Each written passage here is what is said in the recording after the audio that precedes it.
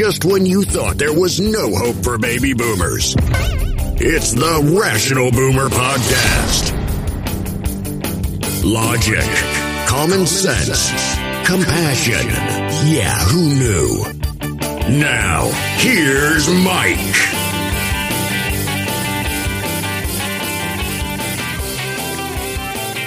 We are back on the Rational Boomer Podcast. Hope your day is going well. Do you remember yesterday or the day before I was talking about a problem I was having with my podcast hosting? I'd put out a podcast, and after several hours, I saw no listens, which was weird, because I always get some listens in the early stages once the podcast goes out. So immediately, it goes off in my head, oh, they must be pissed off about what I said about Spotify and Joe Rogan, because you see, Spotify owns Anchor.fm, which hosts my podcast. Immediately, I thought they were coming after me. Pretty fucking arrogant if you think about it.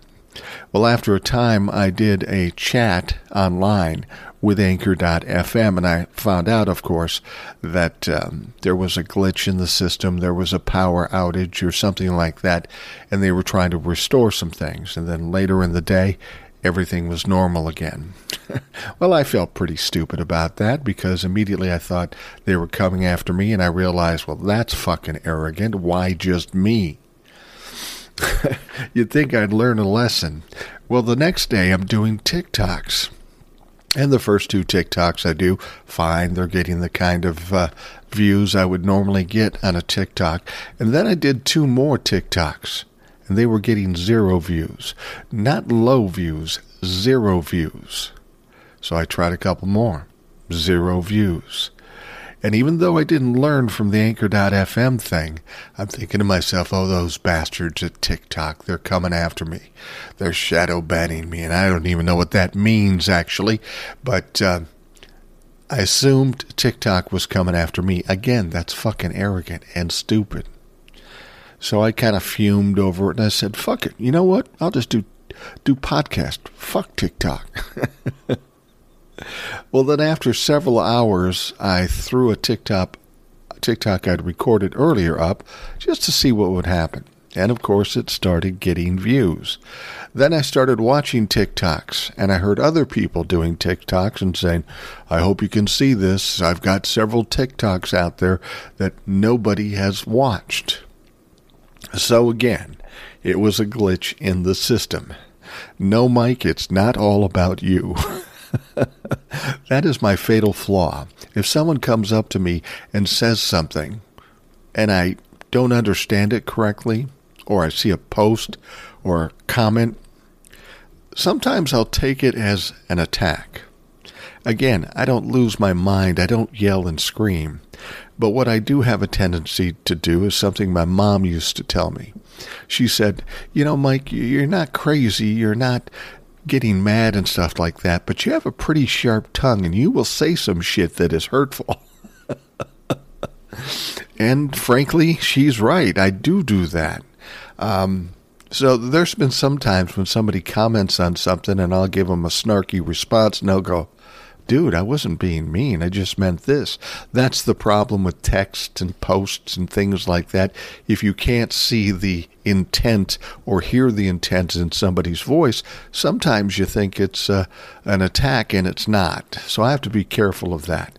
And if TikTok has problems with their system and Anchor.fm has problems with their system, again, it's not all about Mike, so you should calm the fuck down. Anyway, TikTok is running fine. Anchor.fm runs beautifully. And you've heard me say it in the podcast, and I'll say it again. If you're just starting a podcast, I would highly recommend Anchor.fm. It makes it so simple. And I'm not just saying that because they'll pay me or whatever. I'm saying that because it's true. Anyway, let's get down to business here. Well, I got an email. And I've always told you, if you have questions, comments, or complaints, by all means, send me an email. It comes directly to me. It's rationalboomer@gmail.com. You can also go to anchor.fm, find The Rational Boomer, and leave a voicemail message, which a number of people do. But your emails, your comments, your complaints, whatever it is you have, are very important to me, because I do want to incorporate them into the show. As I've said, I'm not the Rational Boomer. I'm a Rational Boomer. I'm one of many. And what the TikToks and podcast has been able to do is bring those people of a like mind together. So as much as I may have something I want to tell you, there's a lot of people out there that have good information. And you should be heard as well. And if you don't feel comfortable doing a TikTok or a podcast, send it to me. I'll make sure your thoughts and ideas get out there, because I think that's important. And I'll tell you this right now, it's absolutely important to this show. So I got this email from a gentleman by the name of Brett, and I think this is an excellent email. He says, "Hi, dude and fellow boomer." He's referencing the fact that I mentioned I like being called dude, or I call other people dude. He says, "Just finished listening to your 2/7 podcast, February 7th podcast, Justice for All. I completely agree the justice system in this country is a mess. I worked in law enforcement for 32 years next door in Wisconsin." And what he means by that is I live in Minnesota. Wisconsin is right next door. The training for law enforcement in this country is set up to be militaristic. The police academies are like military boot camps, and cops are taught and indoctrinated with an us versus them mentality instead of being a service to the community. Plus, the laws have to change. It's a crime to lie to the police, yet a cop can lie through their teeth as a tactic to get a confession. Although there have been corrupt cops for as long as there has been policing, in my mind, things started to go south with the why can't I say this? Jesus Christ. Militarization. You know what I'm saying. Why? It's early in the morning here, and there's sometimes some words I can't say. Militarization. That was close. Let's just go with that, of police forces. Now, this began after the famous L.A. bank robbery shootout where the cops were outgunned, and continued after 9/11 when funds poured in to arm and equip police departments. All of a sudden, police were flooded with money, and they went out and bought all the latest military gear. Of course, once you have all that stuff, there's a great temptation to use it. Just like the hammer and nail analogy, I'm not saying cops don't need to have rifles, but there needs to be some discretion. It's troubling that when I go to Brewers games in Milwaukee, there are now cops all over the venue in ninja suits and slung over with rifles. And also there needs to be a psychological testing as part of the recruitment process. Many departments are doing that now, but I think they should be screening for compassion and service-mindedness instead of just looking for sociopaths. They say there's a percentage of people that join the military because they want to kill people, and I think there are a small percentage of cops that want to do the same, or at least have the power over others. Keep up the good work. I enjoy the podcast, Brett. Now, I said in TikTok, this is an outstanding email, and this is exactly why I like hearing from listeners. What he said is actually what I believe and have said before, but he said it oh so much better. And he's right. It's the mindset of our police departments that is causing the problems. I mean, if you know somebody who was in the military, whatever branch, they're taught that they're the only ones that count and everybody else is pussies. Honestly, I've had military people tell me that.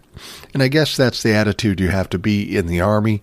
You got to be a little confident, a little arrogant, and kind of a hard ass. I'm going to try this again. But with the militarization of the police department, you have that same attitude. But we're talking two different worlds. I mean, if you're in the police department, yes, there are times when you have to use your gun or violence to deal with a situation. I'm under no delusion that there aren't criminals out there that require that kind of response. But generally speaking, that's not the case. But however, the police departments don't seem to change their approach given the situation. I mean, when you watch many police officers out there, it's as if they're a tyrant, they're a king, they're a ruler, and they can tell you to do whatever they want you to do. Even if they don't understand the situation at all, they demand things that they really aren't in a position to demand. I mean, we do have a little thing called the Constitution, and very often police officers will ask something that is unconstitutional, and then whoever they're dealing with has the audacity to say, I have a constitutional right. Well, that just makes them matter, and that's when we get some of the violence and some of the issues we have in policing. And that's a problem. And that's an ideology. That is a mental state. And that has to change. I've said this before. I don't think defunding the police or getting rid of the police is a good idea. In fact, that is a fucking stupid idea. And when liberals said defund the police, it was bad messaging and put a taint over the whole concept. But let's be honest, there does have to be a change in policing. Something bad is going on here. We're getting innocent people killed one right after the other because of mistakes or because of crazy fucking police officers. Derek Chauvin, crazy. That just shouldn't have happened. This last incident with Amir in Minneapolis should not have happened. And I think that was more of a panic situation. So these people weren't emotionally trained to handle circumstances. The whole idea of a no-knock warrant is fucking ridiculous, especially in that situation, because they were on the 7th floor of an upscale apartment building. There's no reason to do a no-knock there. I mean, Jesus Christ, what's he going to do? Go out the back door? So it is a mindset within the police force. As much as they want to act like the military, they are not the military. There was a time when we referred to police officers as peace officers. And that's really what they're supposed to be doing, keeping the peace on our streets to keep our innocent people safe. And you don't keep the peace by going out and guns a-blazing. And oftentimes that seems to be the case, or cuffing people or insisting on people doing things that are beyond their constitutional rights. If you're a good police officer, you should be trained to deal with people, maybe have some interpersonal skills so that you can de-escalate a problem and talk things out and work it out non-violently. And unfortunately, all too often, that's not the case. If you've got this military attitude, you go out, you throw somebody to the ground, cuff them, abuse them verbally or even physically, and then you find out, well, they didn't do anything wrong, and then you feel foolish, but there's no apology. They just uncuff them and leave. That's the wrong attitude. You work for us, and you're supposed to keep the peace. The first thing they should decide to do is come out and try to de-escalate the problem. Talk to the people, work it out, try to keep it as peaceful as possible. So I think what we need to do is change the mindset, and that's exactly what this emailer is saying, and he said it so well. I've said before, what I think the answer is to fixing police departments isn't defunding them. It's actually, in my mind, put more money into it. And when I say that, this is what I mean. Don't get them more guns and all that kind of stuff. Make sure they're properly outfitted with weapons and safety equipment and that sort of thing. But more importantly, pay police officers more. Not because at this point they deserve more, because they don't. They're doing a shitty job. But if you pay better, you can expect a better class of applicants and employees. Do something to draw or lure better applicants for the police department. And once you decide you want to hire a police officer, then they have to go through some extensive training, not only logistically and technically, but emotionally and intellectually. We got to find out if these people are smart enough to be police officers, because to be perfectly honest with you, there are plenty of police officers that aren't very smart. Secondly, we've got to understand if they're emotionally capable of handling this job. Or do they have some compassion? Do they want to do service like this email commenter did or said? That's important. And then we run them through all kinds of training and testing. You're paying these people a lot of money. You can expect a lot from them. So you give them training in dealing with people. Try to increase their interpersonal skills. Give them negotiation skills, but not when you're dealing with somebody who's in a house holding hostages, but negotiations just on the street with everyday public. Learn how to handle them. Now, you see, the problem is you've got the police being violent, and you've got their opposition, the criminals, being really violent. And here's what you have to understand. When the police come out and just become violent, then their opposition, the criminals, will react in kind. So, in fact, what the police department are doing is encouraging and cultivating violence on the streets. The criminals know that these guys are going to come guns a-blazing and they're going to go after them, so they prepare for it. Now, I'm not excusing criminals for being violent. Those people should be handled accordingly. But it seems like when the police come out and talk to anybody, they assume that these people are criminals and they're going to be violent, even if they're not. So that means there are a lot of good citizens being treated poorly. Now, there are a lot of white people that think, well, I'm not black, so I won't get shot in my apartment or in my car or whatever. And maybe that's true, maybe that's not. But here's the thing, that mindset affects everybody. Some of these people that they feel might be criminals are going to be treated badly, and there might be some violence, and people will end up dead. That's unacceptable. But even if you're an old white person, these people still have that mindset. Maybe they won't treat you like a young black man in an apartment, but they still will treat you badly. I've experienced it. When somebody pulls you over and has an attitude and runs you through the ringer when you've really done nothing wrong, and it's just an entire mindset. These people don't understand their job, so we need to pay better, get better candidates, train them extensively, and test them.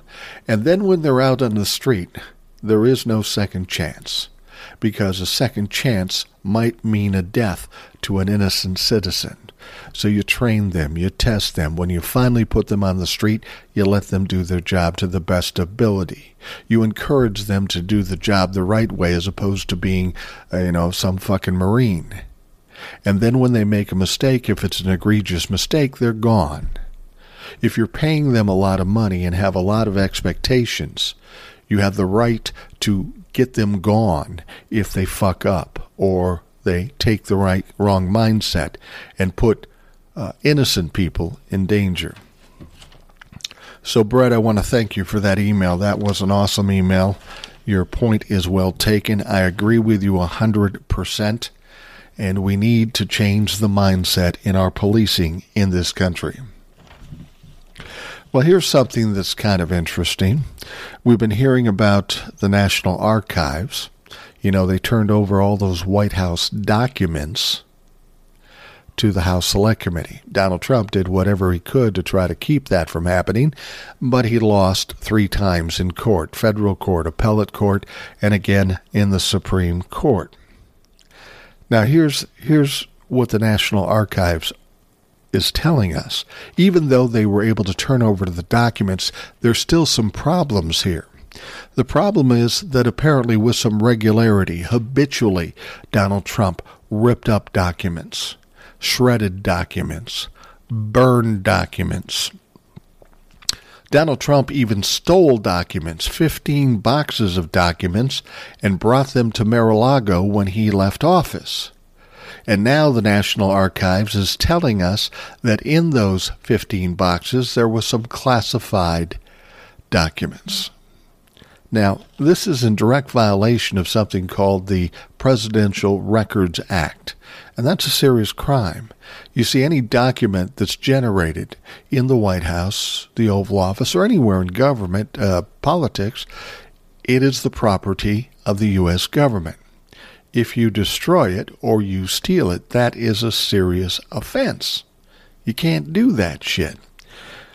But Donald Trump appears to have been doing this rampantly all the time. And the thing about it is, the people around him in the administration knew that was illegal. They told Donald Trump over and over again, you cannot do this, it's illegal. But of course, Donald Trump thinks he can do anything. He's a narcissist, so he thinks the only important person is him, and anything he says or he does is the gospel direct from God. Well, we know he's wrong about that. So what would happen is these advisors would pick up these torn pieces of paper and try to tape them back together and put them in the files that would go to the National Archives. But again, Donald Trump would shred these things, and that would make it impossible to put them back together, or he would burn them. People say, burn them? Yeah, they found these burned bags. And I thought that was weird at first, but then I looked into it, and I found out that, yes, some government officials have burn bags, and that is when you have a top-secret document that you can't keep for whatever reason. They would put these documents in burn bags, burn them, and do away with them. Well, there may be rare occasions when you need that burn bag, but apparently Donald Trump used it with some regularity. And the fact that he stole these documents makes it even more egregious, even more a violation of the Presidential Records Act. Now, here's the interesting thing to consider. Whenever we talk about crimes of a president, they always bring up this point where they say, well, it depends on the intent. It depends on the intent. That's ridiculous. What they're saying is, did he really know that what he was doing was wrong? Because if he didn't know what he was doing is wrong, it may be a different scenario. Really? So if I'm robbing a bank and happen to kill somebody in the process, and I get arrested and I say, look, you shouldn't try me for murder because I didn't really intend to kill the guy. It was just a mistake, or I lost it, or whatever. That's absolutely ridiculous. Ignorance is no excuse for a crime. Intent, you committed the crime. There are people that get in their cars, maybe have a couple too much to drink, run over somebody and kill them. They're still prosecuted. They intended to drive home. They happened to be drunk and they ran somebody over. They had no intent in running this person over, but they did, and they need to pay the price. So I don't understand this whole intent thing. But as I've said before, Donald Trump, when he speaks, he tends to fuck himself over. And on this situation, he did. Because you remember, for the past 5 years, Donald Trump has screamed about Hillary's emails and how she destroyed them. He demonstrated in all these talks how much he knew about this law and how he knew that it was criminal to destroy documents. He said Hillary Clinton should go to jail. Okay. Well, here's the problem. He did all this, and if we're worried about his intent, clearly, for the past 5 years when he's been railing on Hillary Clinton, he knew exactly what the law was. He knew that you couldn't do it, and he knew that somebody could go to jail if they did it. Yet, he still did it. You see the problem here? If he goes to court over these things and says, well, I didn't know, all I have to do is bring up these speeches and play them, and he clearly knew what it was about. He clearly knew that it was illegal. So Donald Trump, once again, all he does is have to speak out, and he fucks himself over. You have to understand that Donald Trump's got a lot of investigations going on. He's got the destroying of documents, which is a small crime compared to treason and some of the other things, and the tax laws and the insurance laws and the whole attempt in trying to overturn the election by coercing the Secretary of State in Georgia. This is a small crime. But with all these investigations going on, all you really need is one to stick, and more than one will stick. But all you need is one, and that takes Donald Trump out of the playing field. Get him indicted for anything. And now he's wrapped up in a court case. And if he gets convicted, he will no longer be able to run for any office at all. So Donald Trump is fucked. People keep telling me, oh, nothing's going to happen to them. I'm tired of that, because plenty has already happened to him. You're acting as if nothing happened to him since he's left office. A lot of shit has happened. And you got to pay attention and understand there's a progression to this whole thing. It isn't like he walks out of office, they put him in handcuffs and put him in jail. As much as you would like that to happen, that's not how it goes. Fucking justice is slow, and that sucks, but you got to deal with it. You can't whine and cry and say, well, they're doing nothing about it. They're doing a lot. His fucking company's been indicted, which means that company will end up bankrupt and Donald Trump will have a lot less money. That's one thing. There's all kinds of investigations. There's exposures every day to his crimes, and it just eats away at his power and his grip. We're seeing it now with the Republican Party splitting up. They've gone a bridge too far, and now some of the Republicans are saying, no. No, you can't say I'll pardon all the insurrectionists. You can't say that it was a legal political discourse. We're not buying into that. And as they do that, that weakens Donald Trump's situation. And it weakens the Republican Party. So don't tell me nothing's going on. Plenty's going on. Just fucking relax. Be patient. Don't be children about this. Just watch it play out.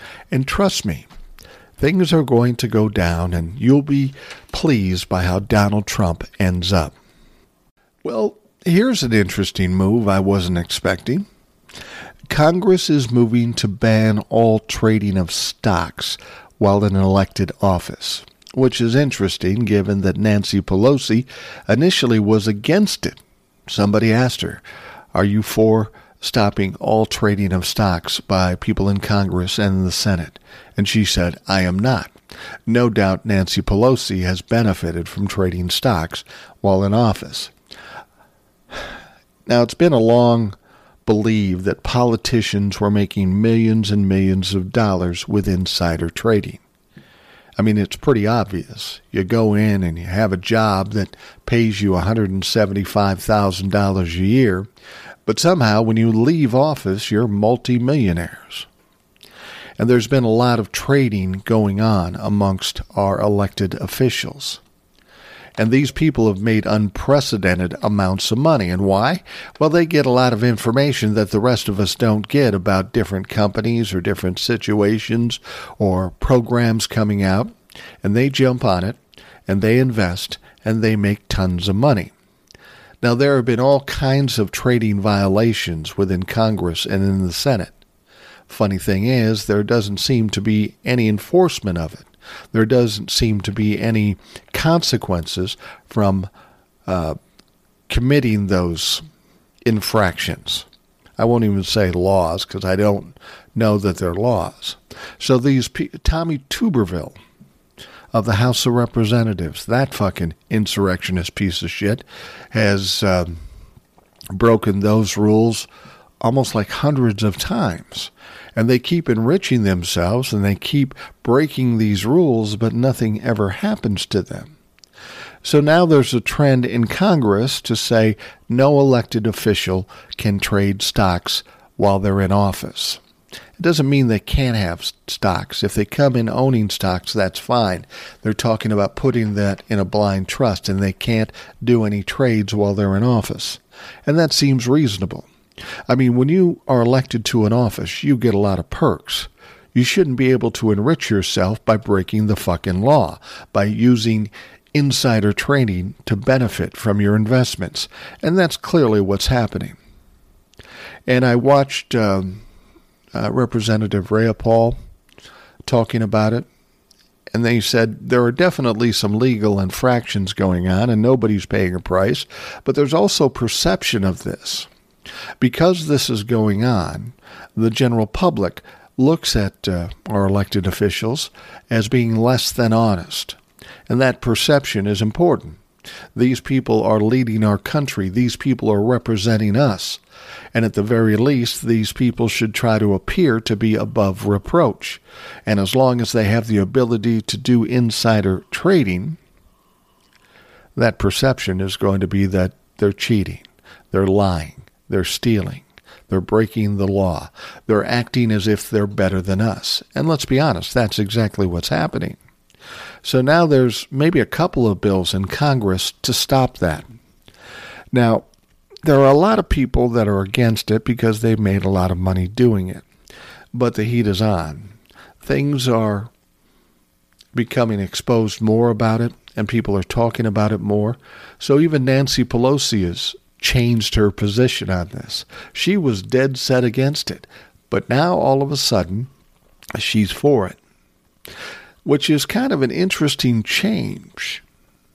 And it makes me think about some other things that may be going in Congress. So this is something that's never been addressed. They were just allowed to do it, commit the infractions, but continue to do it. And they kept making more and more money. But somebody in Congress brings this up. It gets publicity. People start hearing it. Now, I've always said it's impossible to get Congress to police themselves. They're not going to do something that hurts themselves. And since they're the only ones policing it, nothing ever gets fixed. And that's true. But this is the exception. One or a couple of members of Congress have brought this up. And it rose far enough up where it starts to get publicity. And once the publicity gets out there, all these people that were against stopping the insider trading now have to say, oh yeah, I agree. It's public opinion pressure. And I've said that before, that public opinion can apply some pressure. But it's got to get out there first. So we've got some people in Congress that are actual heroes because they brought this up, and now there's no choice. Even though these people don't want to stop the insider trading, they almost have to now because everybody knows about it, everybody's talking about it, and they look bad if they're against stopping it. So that peer pressure or that public opinion pressure is forcing them to go against what they normally would say. Now, this is an interesting trend because we talk about other things like term limits. I've said the same thing about term limits. There's no way there's ever going to be term limits in spite of the fact everybody in America thinks it's a good idea. And it's because the only way we're going to get term limits is if Congress does it to themselves. And we know that's not going to happen. But maybe, like with this insider trading situation, say that finally passes and they have to stop trading while they're in office. That may keep them in office for a shorter period of time, which would be good. But then maybe somebody in Congress has some conscience and has some righteousness in their heart and says, we should have term limits too. And once that is raised and it starts stirring around in public and in the media and people get wind of it and the public opinion says, yeah, we want that, then maybe they'll be forced into doing something like that too. People have always asked me, well, what do we do about it? And I've always said, there's nothing you can do. As long as these people don't do it to themselves, and they won't, there's nothing we can do. The system is fucked up. But this has changed it a little bit. Somebody did step up in Congress. They brought it up themselves, and they got it to the point where the publicity was as such that anybody speaks about not stopping the trading, they look bad. And maybe we'll see something similar with term limits and those sorts of things. But this is a good thing to see. This is the Congress policing themselves when they never have done that before. So I guess if you ask what the answer is to make these changes, is to elect people who have the courage and the righteousness to at least bring it up, throw it into the ring, and let's talk about it. And if the public opinion says, yeah, we want it, then maybe we can get some changes. Well, we know the talk of seizing voting machines. We've heard about this for a long time. And actually, when we first heard about it, we didn't think much of it. You know, there was a lot of conspiracy theories and all this stuff. And yeah, Donald Trump was going to try to seize the voting machines. But there wasn't a lot of attention to it because I don't think a lot of people believed it. It's so outrageous, so blatant, not even Donald Trump and the Trump administration would do something like that. Well, and then we find out that Donald Trump asked Homeland Security, the Pentagon, and the DOJ to seize voting machines.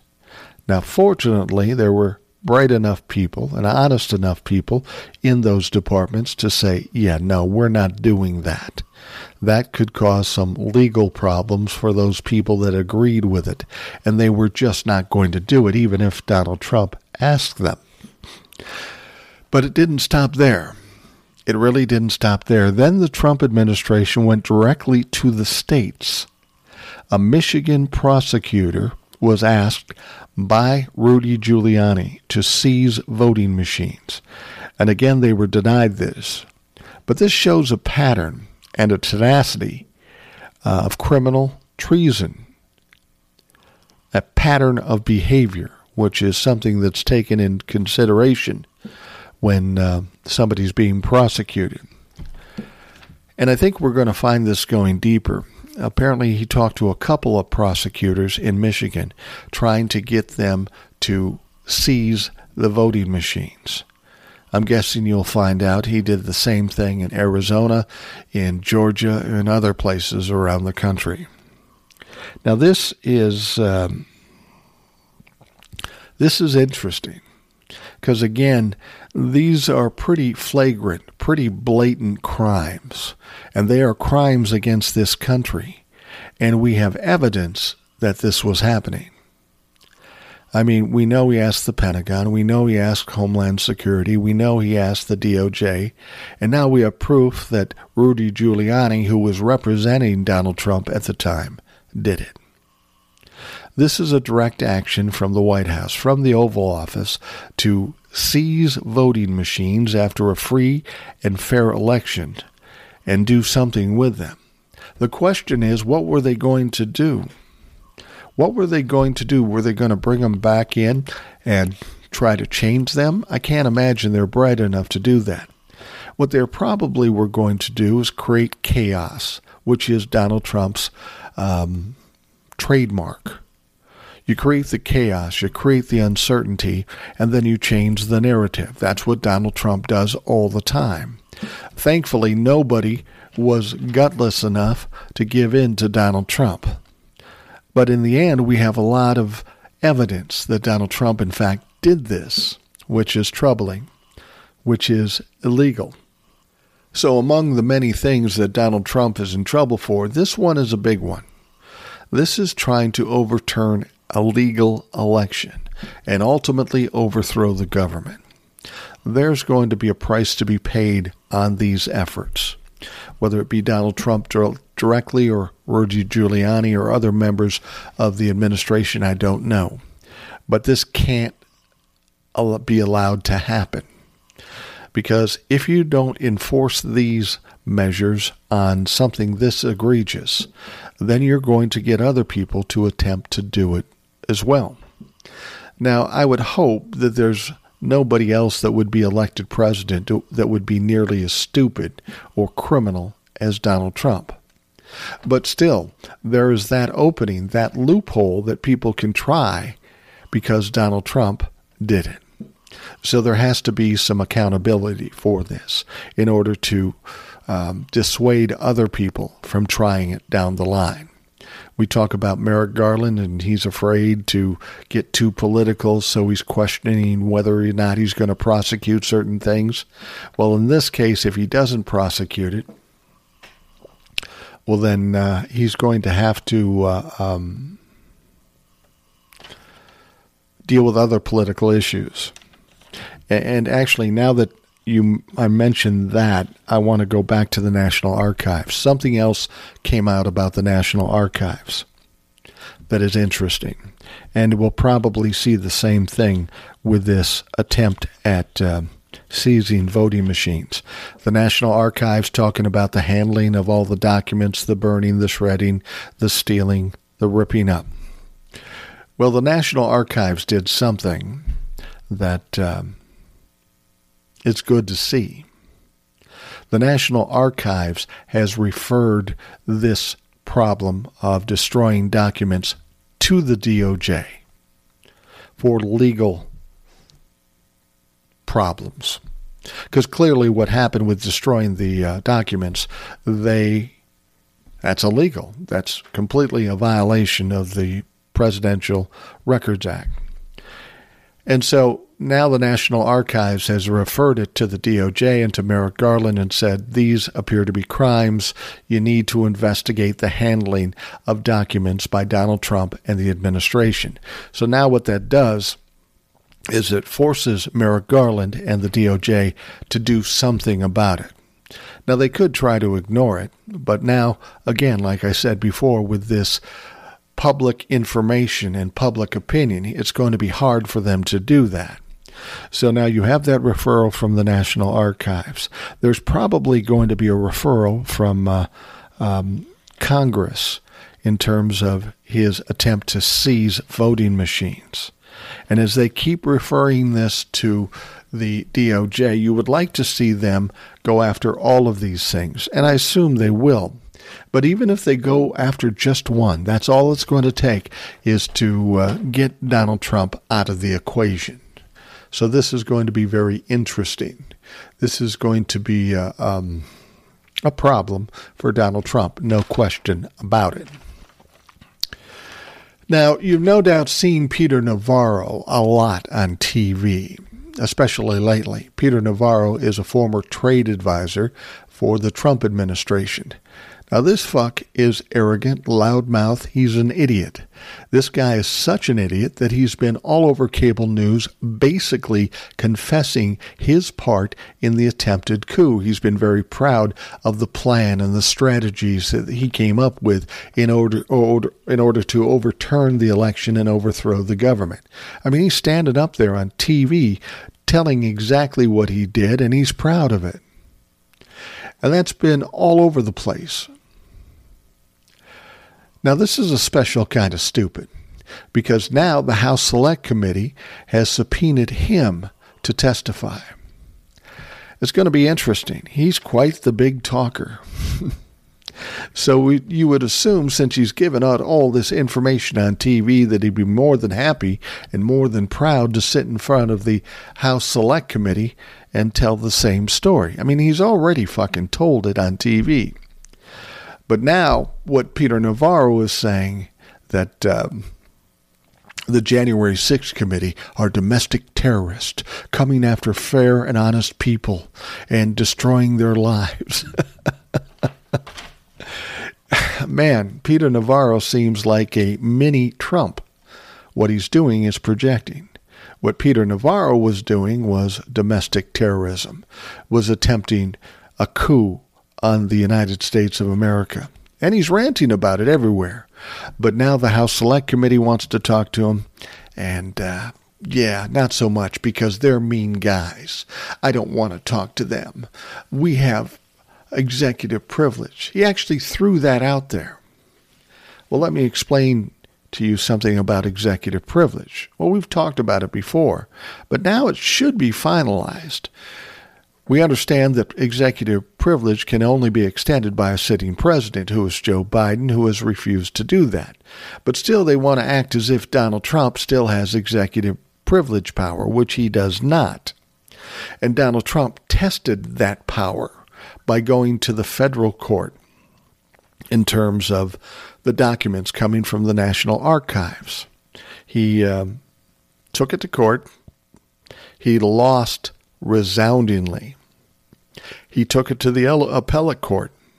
He lost resoundingly. And then he appealed it to the Supreme Court. And the Supreme Court said, yeah, we don't even want to hear this. It's not worth the time. There is no case here. So from the federal court all the way up to the Supreme Court, they as much as said is, yeah, there's no executive privilege. So for Navarro to sit here and say, I have executive privilege, you're coming a little late to the party, Pete. You're an arrogant fuck, but clearly you're a dumb fuck too, because you confess on TV, and now you're spurning the House Select Committee because you don't want to talk to them because they're domestic terrorists. Pete, you're in a corner right now, and you're in fucking trouble. And you're one of the lower echelon people here. You're going to be a sacrificial lamb. You're probably going to go to jail, dude, and that is a problem for you. It will be good for the country to get somebody like you off the streets, off the TV, and out of government, because you are a domestic terrorist. Now, Mitch McConnell and other Republicans admitted that January 6th was a violent insurrection. House Minority Leader Kevin McCarthy, well, he held strong. He was going to stick by Donald Trump. He would not say that it was a violent insurrection at the U.S. Capitol on January 6th. I mean, this guy was so adamant about not saying it that he was running through the Capitol, running away from the press. It was hysterical. There was plenty of video of it. Some people would ask him a question, and he would just bolt. It's kind of like when I hear my wife tells a story about elementary school, and you would get that one kid that would run away, just run outside, wherever, just run for no apparent reason. And they would always say the same thing about them, and I would say the same thing about Kevin McCarthy. As soon as the press comes up to him and he takes off, all we have to say is, we got a runner. And Kevin McCarthy, the funny thing about Kevin McCarthy, when he ran away, he didn't appear athletic. He looked like a bully when all the kids on the playground turned against him, and now we're coming after the bully. And he was running away like a 7th grade or 5th grade bully. And now he's changed his tune. And again, public opinion comes into play. Now Kevin McCarthy, in spite of the fact that he was running away from the press, he's got all these other people, Mitch McConnell, Tom Tillis, Mitt Romney, and all these people speaking against these comments by the RNC, the Republican National Committee, or as Hakeem Jeffries calls it, the Republican National Cult, and I think that's more accurate. There's a split in the party. There's a crack in the cult, if you will, and that's a problem for the Republican Party and a problem for the people that have been continuing the narrative of election fraud and stop the steal and all that shit. So now Kevin McCarthy has felt the pressure. He stopped running, and he admitted that, yes, it was a violent insurrection. He said, I would think nobody would believe otherwise. Well, Kev, half your party, 3/4 of your party believes that and keeps spouting it. You kept spouting it until you got too much pressure from other people in your party and until public opinion got to the point where they thought you were ridiculous for stating those things. So instead of saying, sorry, I'm wrong, you just flipped, and now you're saying the other. I'm under the assumption that you probably won't talk about it much because it's embarrassing to you, but it just goes to show. A little pressure is applied, and they change things up very quickly. Very quickly. This is what's going to happen with the Republican Party. That party is going to split. People are going to peel away from the Trump cult and try to be a little bit more normal. Too much information is coming out. There's going to be too much pressure applied. And this is where the problem for the Republican Party happens. And this is why I've said that 2022, the midterms, isn't a foregone conclusion for the Republicans, because the Republicans are going to have more and more problems as more and more information and evidence is exposed. And we're seeing it play out right now in front of us with what's happening with the beliefs of the insurrection.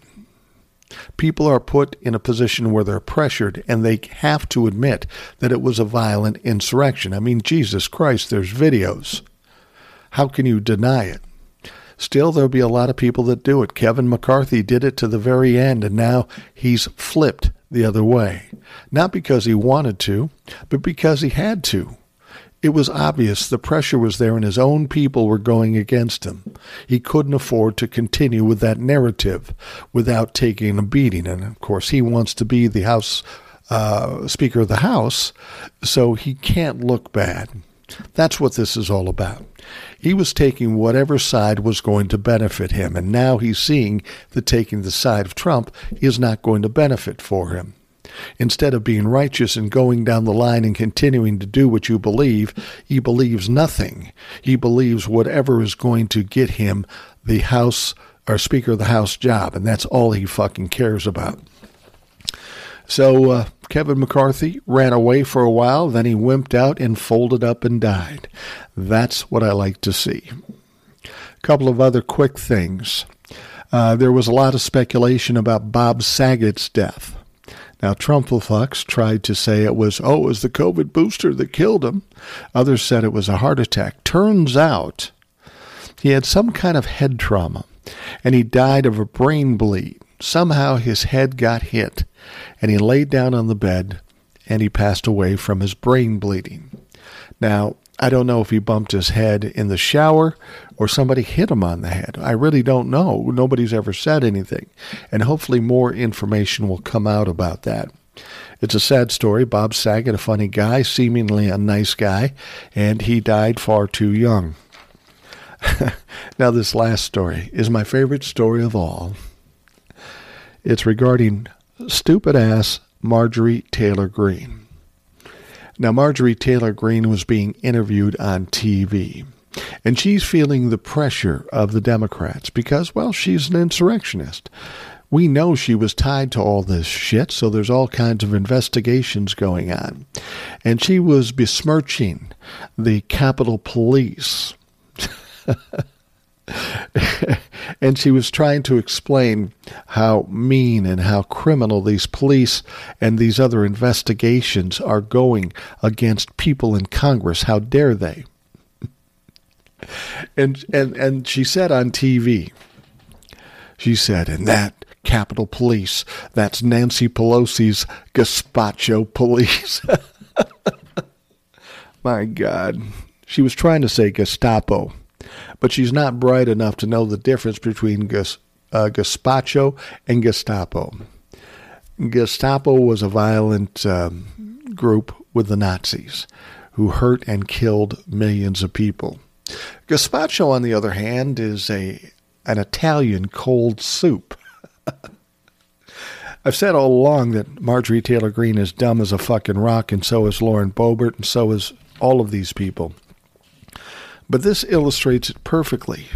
She can't even come up with a simple word. She can't use it properly. She doesn't know the difference between the Gestapo and the gazpacho. There's been a lot of play out there about this, and hopefully she finds it embarrassing, and hopefully the people that voted her into office are embarrassed and get her the fuck out of office. She has no business being there. Even if she wasn't a criminal insurrectionist, she's far too stupid to hold any kind of elected office. Gazpacho. I love that. What a fucking ignorant, stupid... I don't even want to say anymore. I could get real mean here, and it's not like I don't get mean, but I don't want to push it here. But you know what I mean. Marjorie Taylor Greene is a stupid bitch. That's as far as I want to push it. But I could say more, and I'm sure you're thinking more. But let's try to keep it civil here. Imagine that. Mike on the Rational Boomer, trying to keep things civil. Well, that's not really always the way I do it, but what the hell. All right, we're going to wrap up this Rational Boomer podcast. Hope you are having a great day. I want to thank you very much for spending the time with me and listening, taking that time. A couple of things I wanted to mention. I wanted to mention a couple things before I go. Some people have asked me to do a podcast with video. Now, I have no reason to understand why they would want to do that. This face is not my strong suit. And I don't know how it would help any podcast. But I could do that. I wouldn't do that in place of this podcast. This podcast will stay the same. But I could do a secondary podcast, maybe a shorter podcast, in a video form. Now, on my platform where I do my podcast, there is a way to do that video podcast, maybe a 15, 20-minute video podcast. I could do that. The only thing about doing that on Anchor.fm, it only shows up on Anchor.fm and Spotify. At this point, that's all they allow it to be shown on. So those folks with Apple Podcasts or Google Podcast wouldn't be able to see it. So that's the one thing that's held me back from it. Maybe there are other options. I don't know. And I really don't understand why anybody would want to see a video podcast, but I'd throw that out there and see what you think. Now, the other thing is I think I am going to do, and it's not about my ego. It's about getting more information out. And people have been asking me to do longer podcasts. And, frankly, as it is, I'm doing it like 6 days a week, 45, 50 minutes. That's a lot of shit. But one of the things I've been thinking about doing, too, is doing 2 podcasts in a day. Not 2 of the same podcast, different podcasts, different information, and maybe doing another shorter one at some other point in the day, kind of a bridge from one podcast to the other. I don't know. I have to think about that. I'd be happy to do it, and it would be easy enough to do. But I'm putting out a lot of information by doing it virtually every day. I don't want to override what I'm trying to pull off here. So I'll put that out to you. Video podcast and maybe another shorter podcast per day. So that would be 2 podcasts per day. I might even just try it to see what happens. Anyway, think about that. Get back to me. You can always email me at rationalboomer@gmail.com or go to Anchor.fm, find Rational Boomer Podcast, and leave me a voicemail message. You have a great day, and I'll talk to you again tomorrow. Thanks for listening to the Rational Boomer Podcast. Don't forget to subscribe so you don't miss an episode. We'll see you next time.